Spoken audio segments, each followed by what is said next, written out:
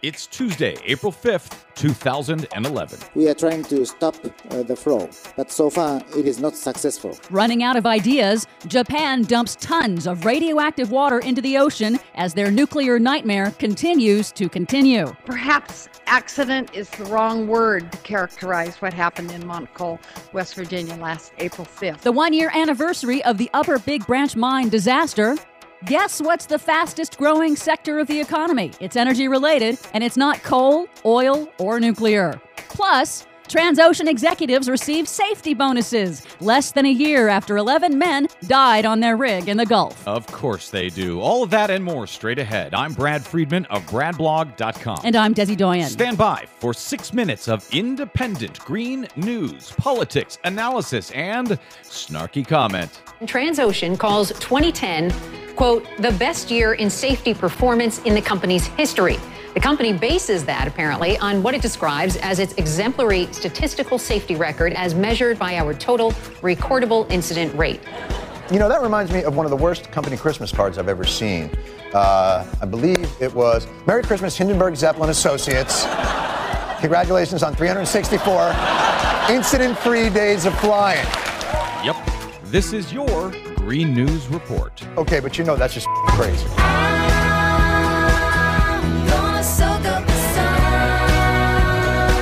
Okay, Des, already another big green news week. What do you have for us today? Well, just breaking, both literally and figuratively, as we go to air today, 3 million gallons of untreated sewage have spilled from a container breach at a sewage treatment plant in Gatlinburg, Tennessee, into a nearby river. 2 employees are missing, and the officials say they may have been swept away in what one city official called a, quote, catastrophic event. Was it Tennessee where we saw just a year or two ago tons and tons of toxic coal ash waste also spilling into a town and wiping it out? Yeah, billions of gallons, still haven't cleaned it up.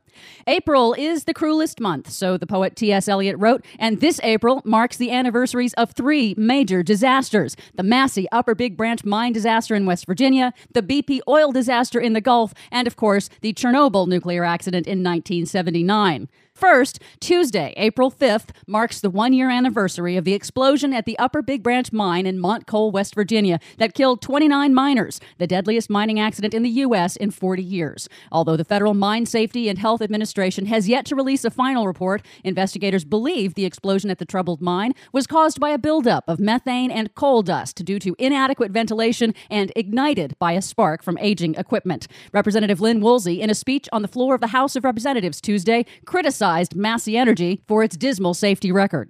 This wasn't a hurricane, it wasn't a tsunami, or some other act of nature. It is absolutely clear from the preliminary reports that this tragedy was avoidable, but for negligence and carelessness on the part of Massey Energy. Mine owner Massey Energy disputes those allegations and calls the accident, quote, a natural disaster.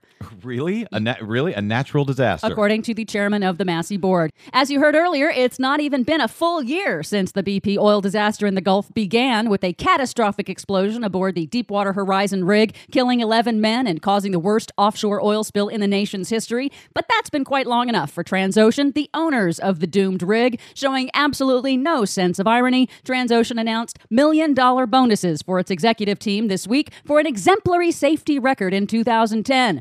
After an outcry, Transocean issued a statement acknowledging that calling 2010 their best year for safety ever, quote, may have been insensitive, but did not issue an apology. May have been. I love in their statement originally to the SEC, they said, notwithstanding the tragic loss of life in the Gulf of Mexico, we achieved an exemplary statistical safety record.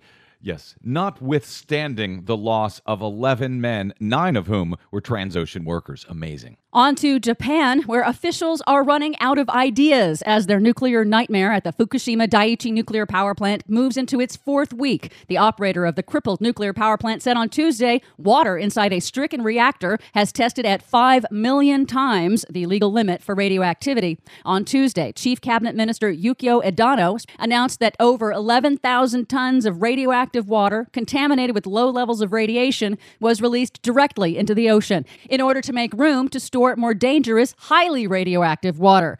Multiple attempts to stop an unknown leak of radioactive water from the plant into the sea may have slowed, but have not stopped the leak. Here we are 1 year after the BP Gulf disaster, and we're looking at another energy company trying to plug a leak going into the ocean. They tried over the weekend to spray polymer, newspaper, and sawdust onto the crack, and that didn't do the trick. BP junk shot, anyone? But there is one bright spot amidst the ongoing disasters and these disaster anniversaries. The fastest growing sector of the economy in the United States is solar power, currently enjoying 67% growth over last year. There you go, finding the sunny side of April. Way to go, Des. For more on that and the other stories we didn't get to today, please check out our website at greennews.bradblog.com. While you're there, please consider a donation to help sponsor the Green News Report. We rely on you to keep telling the truth over your public airwaves. We really do. I'm Brad Friedman. And I'm Desi Doyen. And this has been your Green News Report.